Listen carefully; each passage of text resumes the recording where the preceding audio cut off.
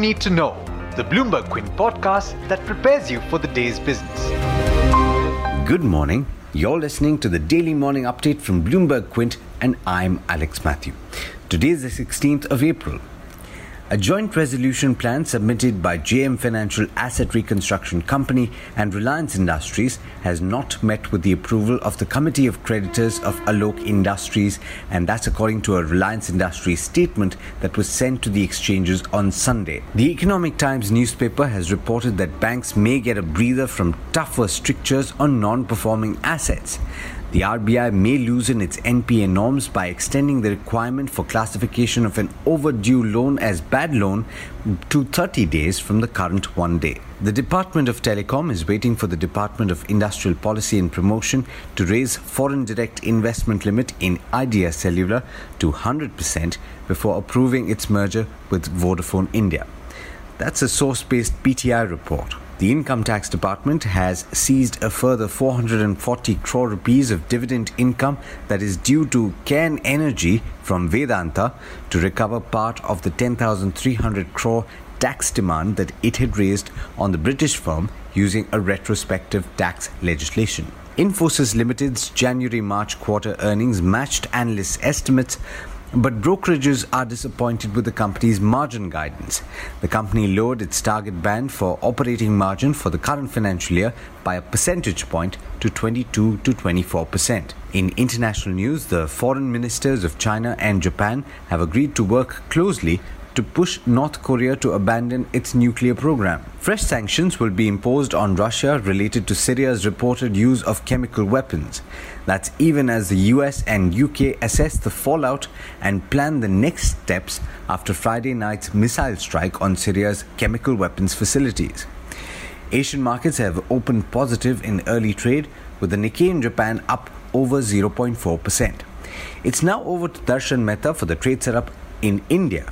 Morning, Darshan. How's it looking?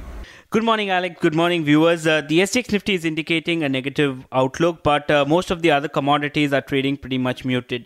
In terms of earnings today, Jai Bharat, Maruti, LKP Finance and Lloyd Metal will report numbers today.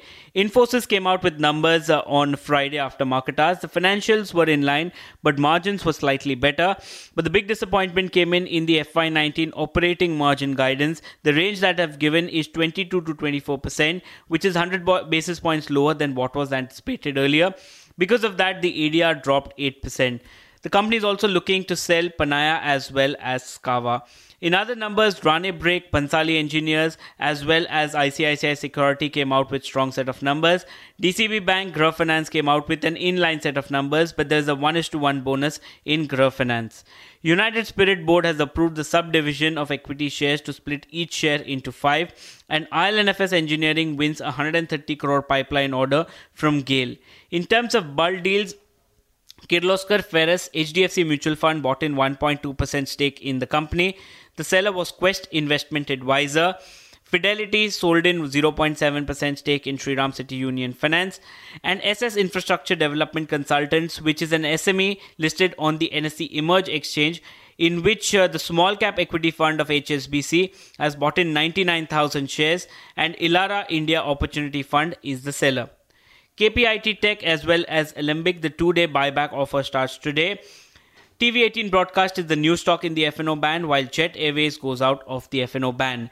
In terms of brokerages, Credit Suisse has raised the target price of Nestle to 9,600 from 9,000 currently. Remember, it's trading at record highs. But there's much more you need to know before trade actually starts. For that, log on to our website, bloombergquint.com, and click on the All You Need to Know tab, and you'll be prepared for morning trade.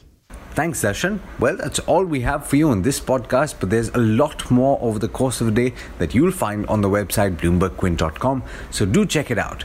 Thanks so much for listening. This is Alex Matthews signing off. Have a great day.